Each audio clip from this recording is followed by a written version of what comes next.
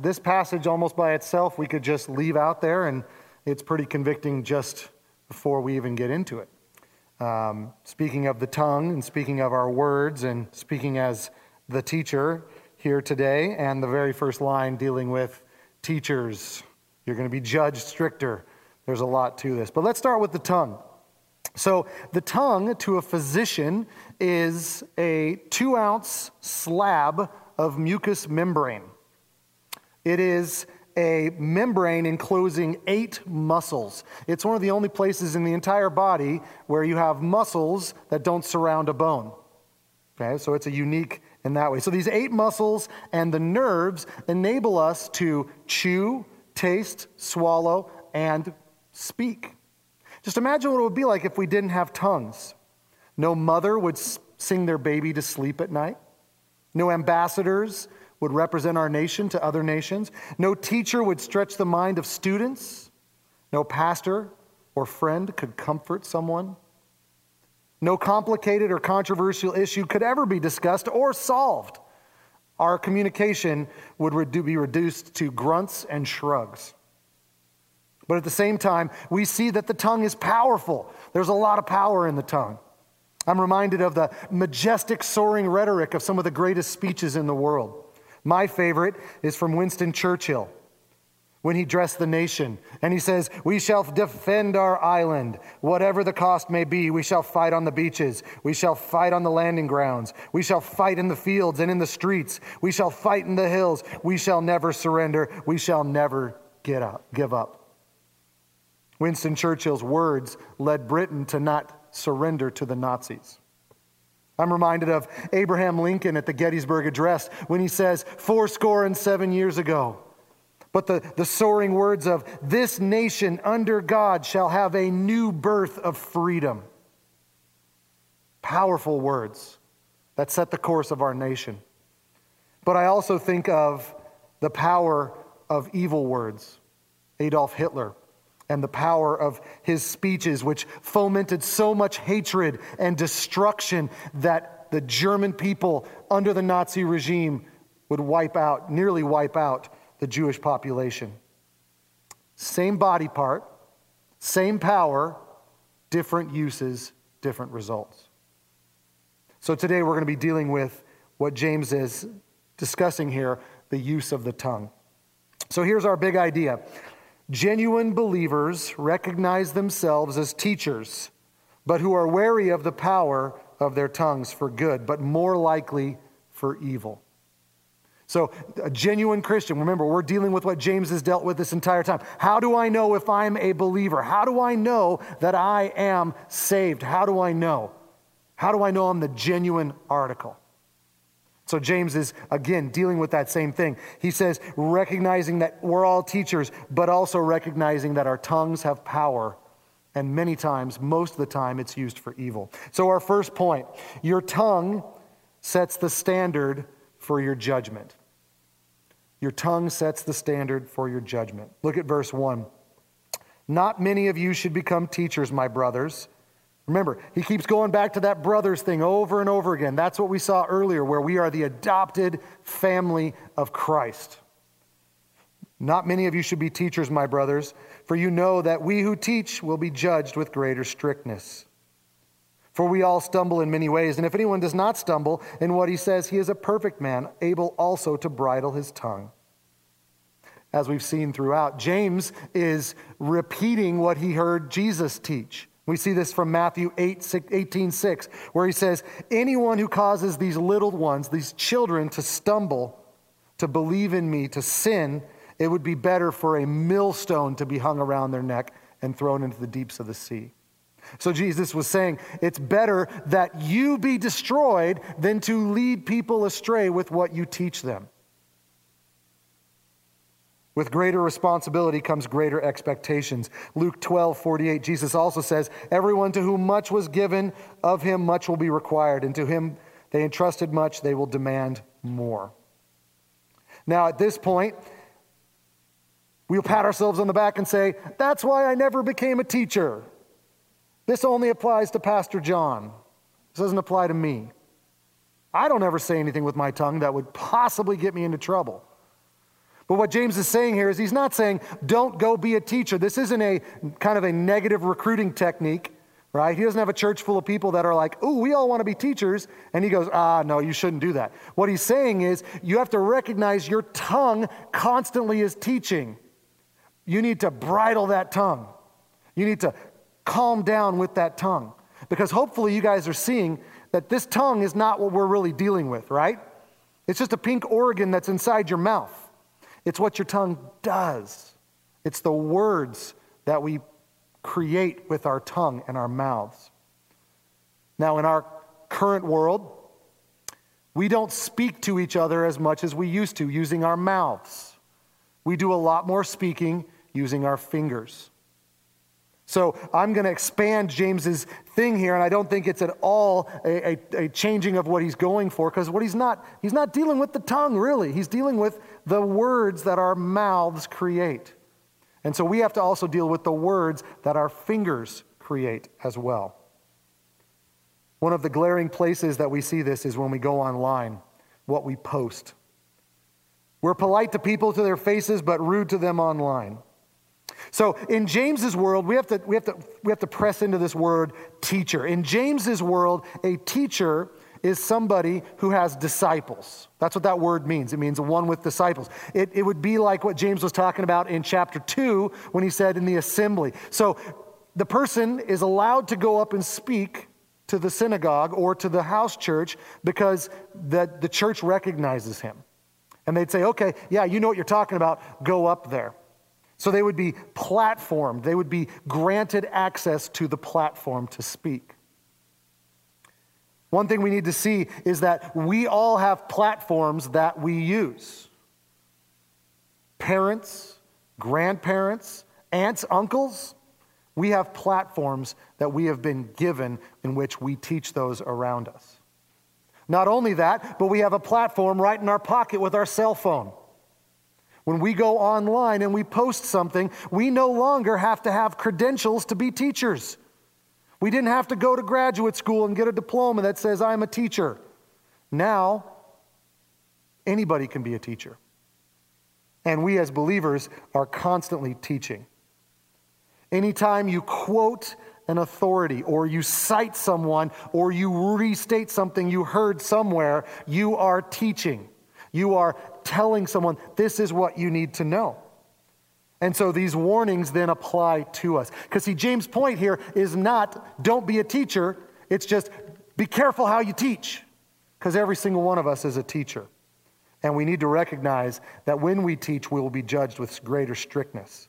And this greater strictness is not from other people. It's from God. Which is not to comfort us and go, oh, well, my people won't judge me. No, it's to discourage us and go, God's going to judge me. So James is saying words have an important, they're really important. They're enormous. They're super influential. Is he kind of overselling this? He's kind of exaggerating, because words are just words, right? I mean, I say words right now, and then they're gone. Those words aren't here anymore. What's the big deal? I mean, come on, aren't there bigger, more important things? And James goes, actually, words are the most important thing, and I want to dig into this. And so he gives us some illustrations to help us understand this. He's going to teach us an object lesson. I think he takes after his half-brother Jesus quite a bit by telling us illustrations and examples of what he's teaching. So the first thing we see is, our next point is that your tongue is small, but powerful and destructive. So let's dig into this, the powerful part. James starts with the good part. He says, your tongue has power. Your tongue has influence. And he starts in verse 3. If we put bits into the mouths of horses so that they obey us, we guide their whole bodies as well. Look at the ships also. Though they are large, so large, and are driven by strong winds, they are guided by a very small rudder, wherever the will of the pilot directs. So also the tongue is a small member, yet it boasts of great things. So, horses, boats, how do these all work together? He's saying something small runs something big. Because what he wants to understand is he wants us to understand that we don't just have bodies that also have tongues. The tongues have our bodies. They take care of, they run us. And we see this with the horses. So, loving the time that we live in, I was able to Google the average weight of a racehorse at the Kentucky Derby.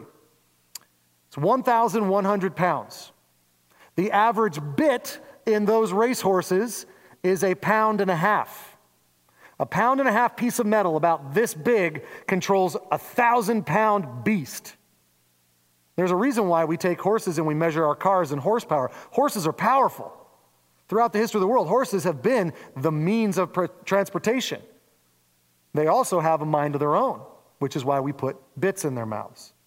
Well, okay, well, you have this little teeny bit, but you have this big hulking man on these horses, right? Wrong. Have you seen the Kentucky Derby? Have you seen the jockeys? The average weight is 118 pounds. I have a 12-year-old at home who weighs that much, right? That's not very much weight. It's not that the jockey is strong, it's that they have this bit that controls the horse. So James goes, okay, you're not an equestrian type of person. Are you nautical? Because let's talk nautical now. He says, boats have these little teeny rudders that guide these gigantic boats. Now, in James's time, the boats weren't that big. But in our time, the boats are really big. One of the biggest is the USS Eisenhower. One of the biggest boats in the world.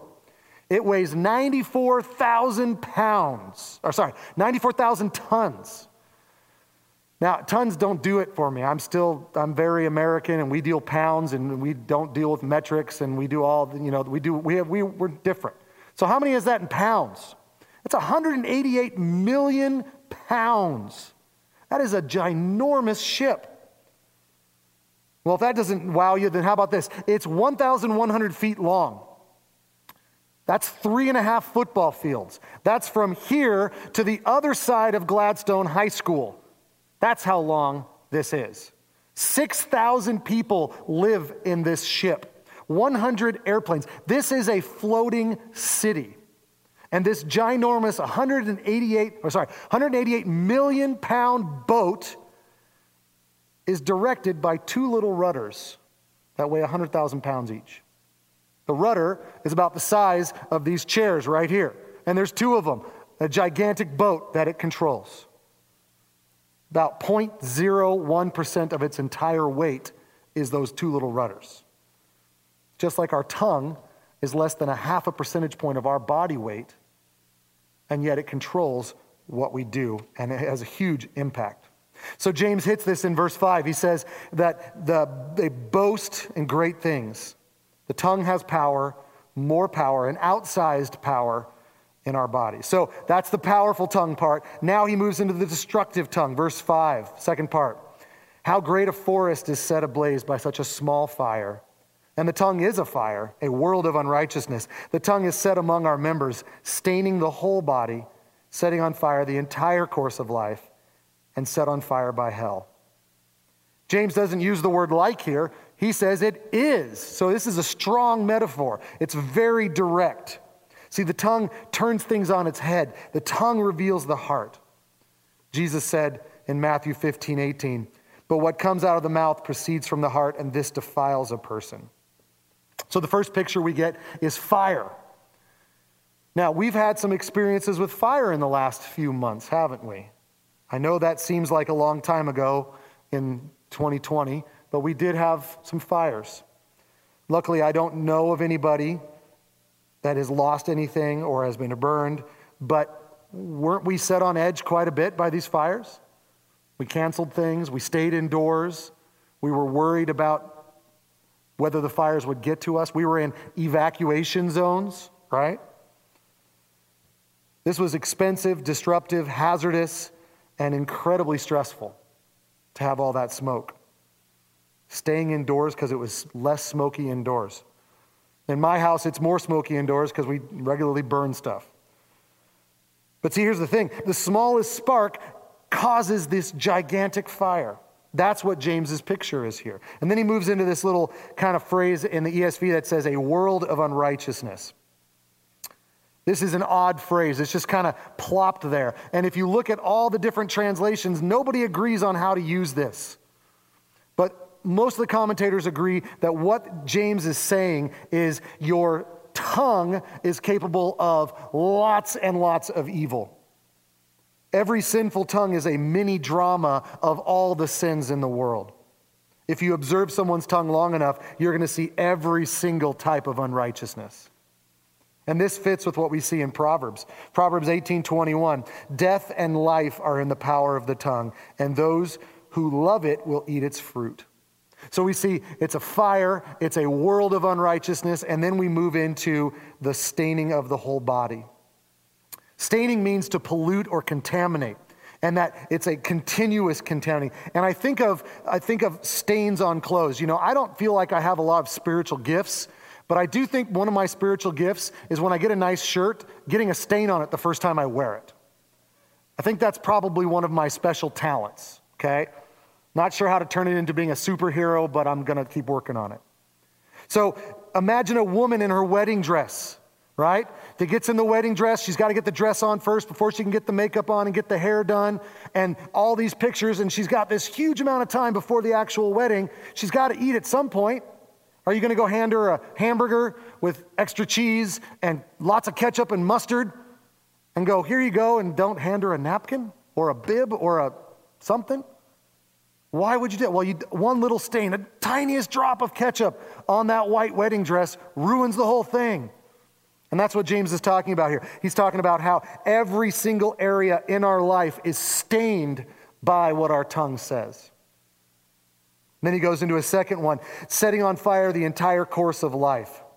The entire course of life means the beginning circling to the end. So it's the circle of life. It's the tongues having this unbelievable impact on our lives.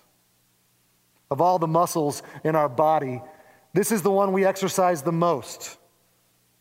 It's kind of like when you say something that you shouldn't have and you want to try to take it back, you can't. Because just like my words are gone, that after I say them, the influence on you, I can't control.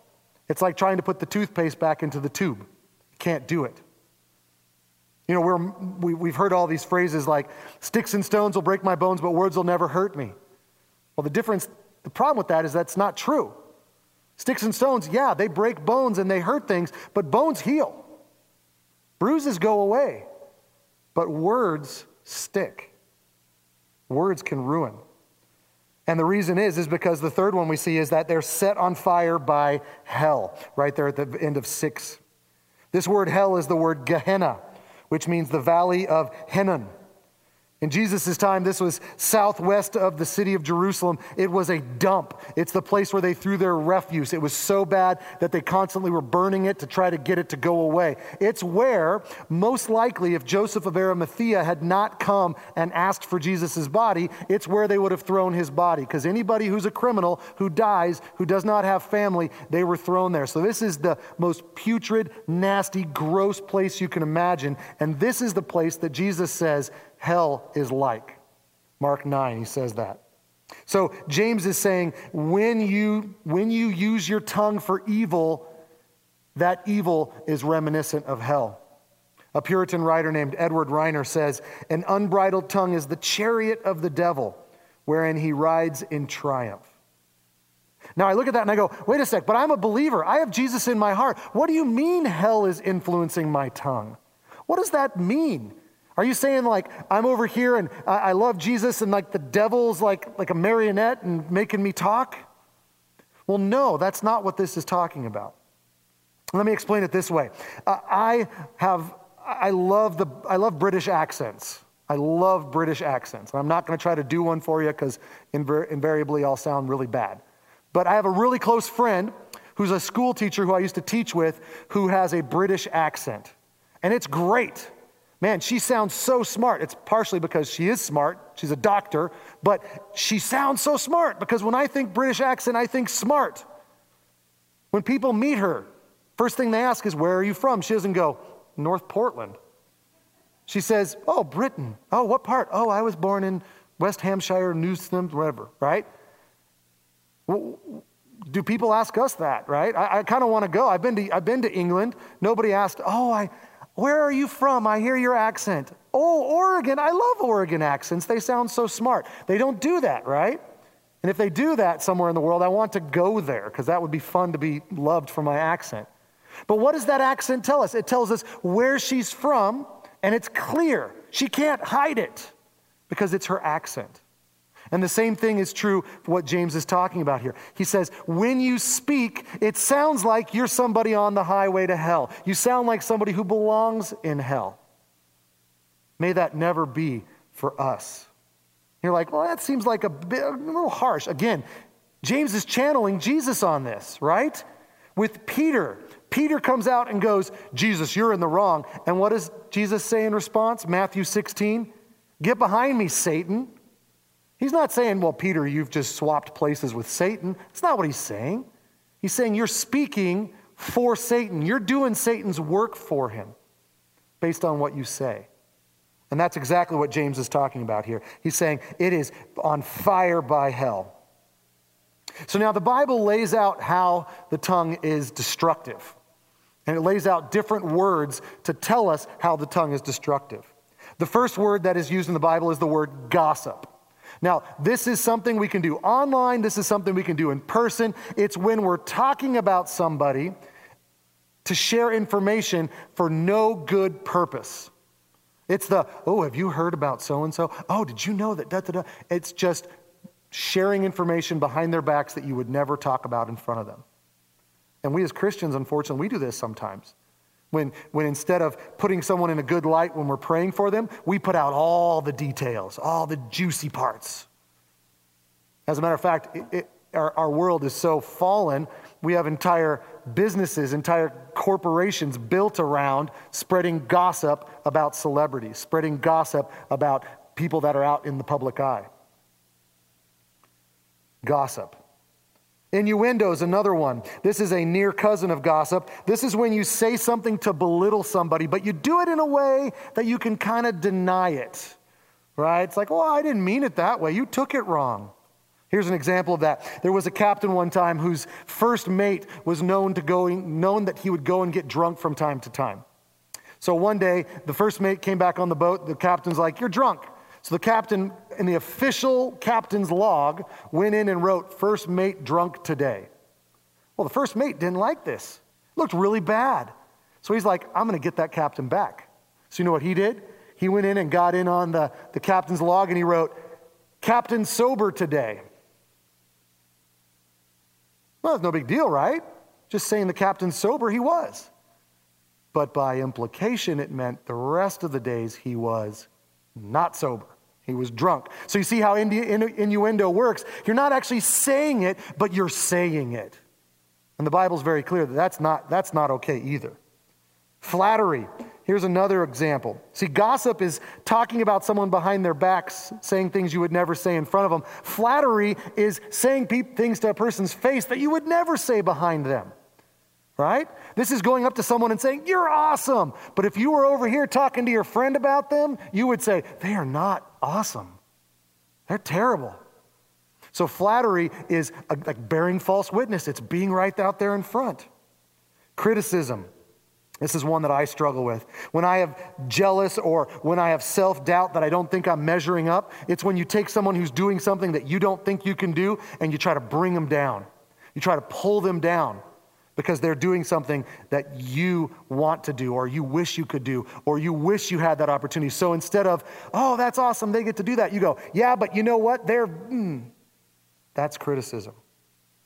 And the last one, the worst of them all, is blasphemy. Blasphemy. Attributing something the Holy Spirit has done to Satan. You can't do this with your hands and your feet. Oh, my big toe's blaspheming. It doesn't do that. This is all word-based. This is all mouth-based.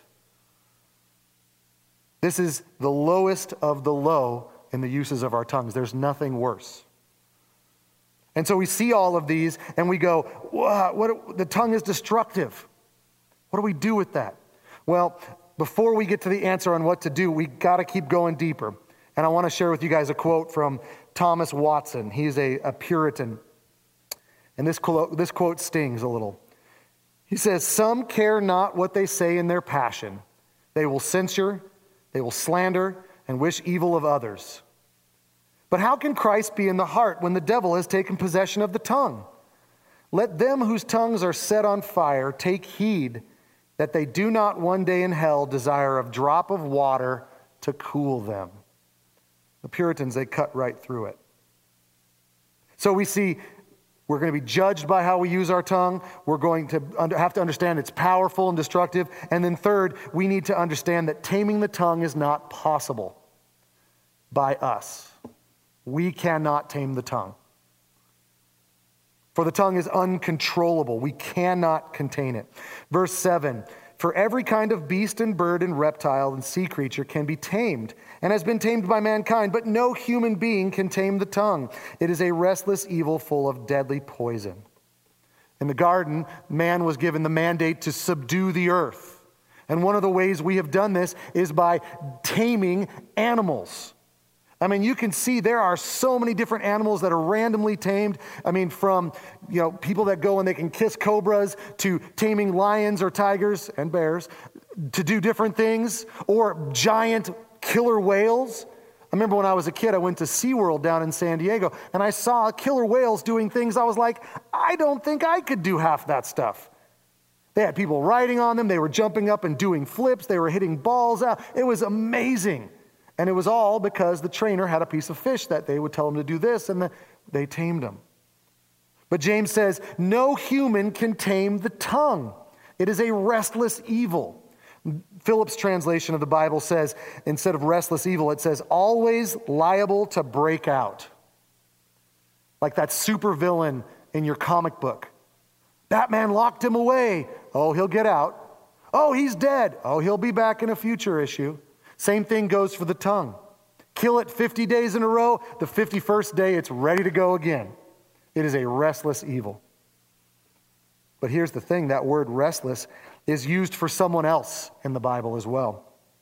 1 Peter 5:8, Satan prowling around like a lion.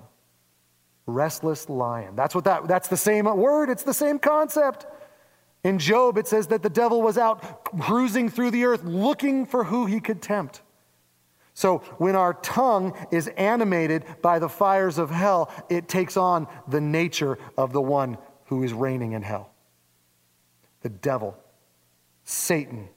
Look at what Romans 3:13 and 14. Their throat is an open grave. Their tongues deceive. The venom of asps is under their lips. Their mouth is full of curses and bitterness. See, we can't control the tongue. Only God can. James wants us to see how hopeless this is because it drives us to the Lord. We cannot tame this. We cannot tame it. We need help. So first, we're going to just analyze how we do this as a community, as a church. How do we talk to each other? Do we talk to each other kindly? Do we talk to each other nicely? How about when we talk about others? Do we put them in the best light, or do we give in all the details? How about when we're online? How about when we're talking about somebody that we don't actually know and we're talking about them? Are we talking to them and saying things that we wouldn't say if they were sitting right in front of us? What about those we disagree with? Do we say things that we wouldn't say to them in person? Because remember, 2 Corinthians 13, we talked about this last week. We have to constantly examine ourselves because the tongue does not go away. The tongue is here to stay. The words that come out of us are not going to go away. We're not going to stop talking. That's not what this is about. It's about the tongue being under control, and it only is under control when we are in Christ. So we must check ourselves continuously. So our fourth point, consistency with your tongue is impossible without a changed heart. Consistency with your tongue is impossible without a changed heart. So we had the judgment is based on how we use our tongue. We have a powerful, destructive tongue, an untamable tongue, and now we have a revealing tongue. The tongue lets us know where we're at. The tongue lets us know how we're doing. Verse 9, with it, the tongue, we bless our Lord and Father, and with it we curse people who are made in his likeness. This is hypocrisy. Folly, to bless God in our worship service and then to go out and curse someone else. This is that doubleness that James has been fighting against so far. So when we use the word curse, We hear it a couple different ways. The way I remember as a kid was we didn't, you don't curse meant don't use swear words. Don't use those words that you wouldn't use in polite company, those four-letter words or whatever else. Don't swear. That's not what this is talking about. Other people, when they hear curse, they think more magical or like a voodoo doll where you call down the spirits to have bad things happen to this person. It's a little bit more like that, but not quite. This Greek concept, this word, means a blatant expression of passionate, surging ill will. It means thinking badly of someone so much that you just really want them to fail and just disappear. The world would be a better place if so-and-so wasn't here. The world would be a better place if so-and-so had no platform. That surge of ill will. We don't call on magical, mystical fairies to come down and take care of it for us, but we do this, don't we? The last 2 weeks, there's been a lot of cursing of people of different political parties than you. There's no reason to believe people who do not think like you are given the benefit of the doubt. In fact, many times, if someone thinks different than you, you demonize them. You say they are the most vile, terrible, they are not fill in the blank. I heard one Christian leader this week say that if you don't agree with him and vote the way he did, you're not a Christian. Warnings against being false teachers. That's what that's talking about. See, because ultimately, we are all made in the image of God. It says the likeness of God. Made in the image of God. I don't care what churches put on their banners when you're driving around and they say things like, we're all God's children. No, we're not. That's not what the Bible says. You're God's children if you're adopted in, but you all are made in God's image. I know what they're trying to go for. They're trying to say, well, we're all God's children, we should all get along. But they're going about it wrong. Because ultimately, the reason why we should get along is that we are made in God's image. We are image bearers. We're little mini reflections of God. The best way I explained this to my son when we were talking about Veterans Day this last week, we put our flag up.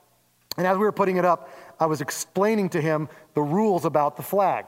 Don't touch the ground. You don't have it up when there's no light on it. Just things like that. And he was like, why do we do that? Is this flag special? And I said, yes, it's special. Not because of the flag or the post or the material, but because of the fact that people have died for this flag.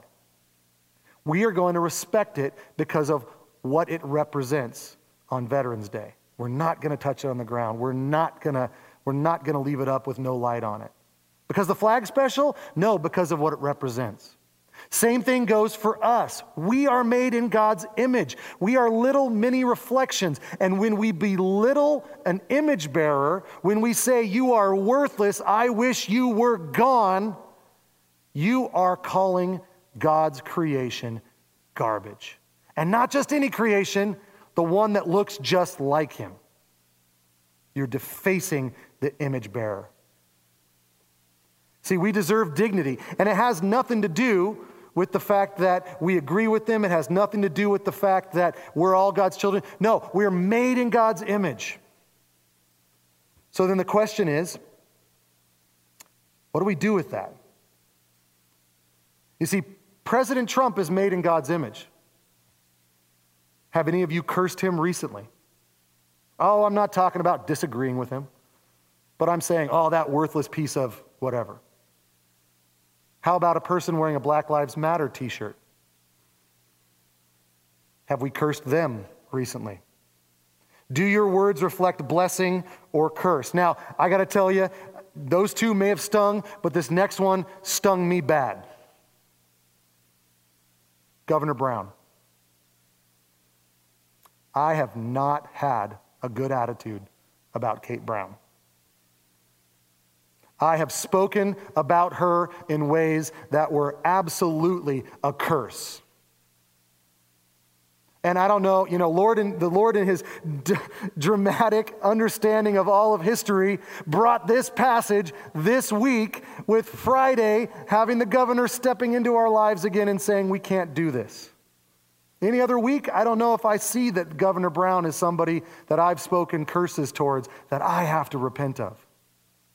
But this week, God in his foresight saw that. And as I'm writing these notes, I'm going, oh, that one hurt, Lord. That hit me right there. I mean, I have a friend who, whenever he refers to Kate Brown, he doesn't write her name out. He uses a picture of poop, the poop emoji. He puts it on his phone and says, "Bloop said this." And I laughed and thought that was funny, and I may have even done it. I don't remember. I pray that I didn't. Your pastor's a sinner. Hope you all knew that before you got into this. But how dare I think the world would be a better place without Kate Brown? God, you made a mistake. That image bearer doesn't need to be here. So what labels have we been using for people on different sides of our political spectrum? Are we worthless, terrible, hate them? Or are we, I disagree with their politics, but they're still image bearers? See, everything we do online, everything we do with our words, we have to realize that there's a person on the other side. And that person is an image bearer of God. And God help us, Christ died for them. Who are we to say they shouldn't belong? Are we giving them the dignity that implies? See, our tongue, our mouth is a spiritual barometer. It tells us what's going on inside. Because see, James wants us to be genuine. He doesn't want us to be fake and gold-plated. He wants us through and through to be genuine believers. So he hammers this home in verses 10 through 12.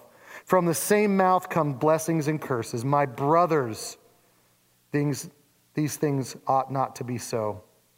Does a spring pour forth from the same opening fresh water and salt water? Can a fig tree, my brothers, bear olives, or grapevine produce figs? Neither can salt pond yield fresh water. These things ought not be so, is saying this is not the way it should be. This is the gospel. Remember, he keeps going back to this brothers, brothers, brothers. He's saying, you're a part of Jesus' family. This is not the way our family works.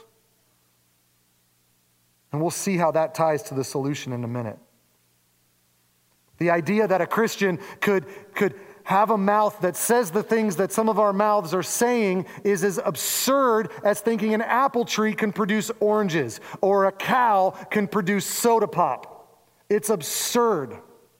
But yet we just go, oh, well, I just speak the truth. Sometimes I'm a little bit harsh. The worst part about it, and this is me talking to myself, is not I didn't accidentally stumble into saying things about Kate Brown. I chose to. How bad is that? James drives home this point. He says, blessing God while cursing his people cannot be what happens. It does not match. So now we turn to what is the solution? And the solution is simple. It's the gospel. When you think about it, if you're like me, it's not the things I've done that I've had to repent for with my body. It's the things I've said. 9 out of 10 times, it's 99 out of 100 times, it's things I've said that I have to repent for. My goodness, parenting is repenting to your kids many, many times about the things you say, how you say in the wrong way. So as we finish up here, I want to give us some practical helps to think about, but I also want to point us to the eternal help that needs to animate those practical helps. This week, an article from Kevin DeYoung came out, and he put out 4 things that we can think about as we communicate. The first one is what I'm saying making it harder for people to hear what really matters. There's so much noise about so much stuff right now. Is if I so many things that I'm all upset about that when it comes down to something that's really important, like the eternal destination of people, are they going to miss that because I'm always upset? Like the boy who cries wolf. Well, what happens when it is a wolf? They just think, oh, it's the same as before. Second, is the words that I'm saying, is it making it harder for me to be around? I have some friends. I love them dearly. I grew up with them. I can't look at what they post online. And this was even before this year. Just because it's so it's nasty. It just makes me feel gross. And when I'm in person, there's certain things you just don't talk about. And it's not even politics. It's just certain life things. And I think about that for us. Are there certain things that will make me less likely to have people wanting to be around me? Thirdly, am I speaking about things that I really don't know about? You know, there's an election going on in this country on the other side of the earth. Well, I have an opinion. Who cares? You live in Gladstone. You're not a member of that country. Why are you spouting an opinion? Lastly, and this one most importantly, am I animated more by what I read in Scripture or by what I see on the news? What gets me moving? What gets me angry? What gets me happy? What gets my body going a certain direction? Is it the television or is it God's Word? And so as we do this, we need to think, am I being accurate or am I being hyperbolic? Am I respecting others or am I belittling others? Am I trying to make others look lower than me? And as we do this, hopefully we can see that this is impossible. If we set the standard up that you're never allowed to sin with your mouth, we're never going to hit it. So James gives us the answer. He implies it in verse 10 when he says, these things ought not to be so, saying, if you're a part of the family, we don't do it this way. But he doesn't just leave us there. So spoiler alert, we're going to skip ahead to chapter 4. We'll hit it again here in a couple weeks, but this is what James says. He says, submit yourselves therefore to God, resist the devil, and he will flee from you. Draw near to God, and he will draw near to you. Cleanse your hands, you sinners. Purify your hearts, you double-minded. So the only way that we are going to make our tongues, the only way that our tongues are ever going to do anything of value is if we get a changed heart. We get more of his Spirit. So the first thing we have to do, before a heart can be changed, we must repent. Repent, acknowledge the fact that we've used our mouths inappropriately, and plead with the Lord to put the Holy Spirit even more in us so that we overflow with the sweet springs. Look at the promise in John 4. Everyone who drinks of this water will be thirsty again, but whoever drinks of the water I will give him will never be thirsty again. The water that I give him will become a spring of water welling up to eternal life. Because Jesus said in Luke 6, the abundance of the heart, from the abundance of the heart, the mouth speaks. We need redeemed hearts. This is not a one-time deal. It is a continuous repent, repent, repent. And it's not enough to just say, well, I did this and it's bad and I'm not going to do it again. I did this, it's bad. Lord, I need more of you because you are the only solution to my heart problem. Jesus uses many metaphors for this. Abide in the vine and you will bear much fruit. Let me well up a spring of life in you. This is what he wants to do, and he promises he will do it in us. It's not about a bunch of rules. It's not about a bunch of guidelines. It's about submission to him and allowing him to do the work on you. So I pray we will begin to do that. I know I need to do it, and I believe we all need to do it. Let's pray. Lord Jesus, thank you for not leaving us in the muck and in the mire. Lord, thank you for not leaving us with an impossible list of rules that we have to try to do in our own strength. But Lord, you left these rules and these guidelines for us to do in your strength. What an incredible gift, Lord. Unlike all the world religions where it's do, and hope you make it, Lord, we can't do it. You can do it in us. Lord, fill us up with your Spirit. Give us the ability to use our words. Lord, I pray that you would use New Life Church Gladstone and the words that we utter and the things that we type and the words that we say to be fresh, sweet water in this world of putrid, nasty words. Lord, I pray that that's what we would stick out. That's how we would stick out. Help us to use our words rightly, Lord. Give us the strength to do it. In your name, amen.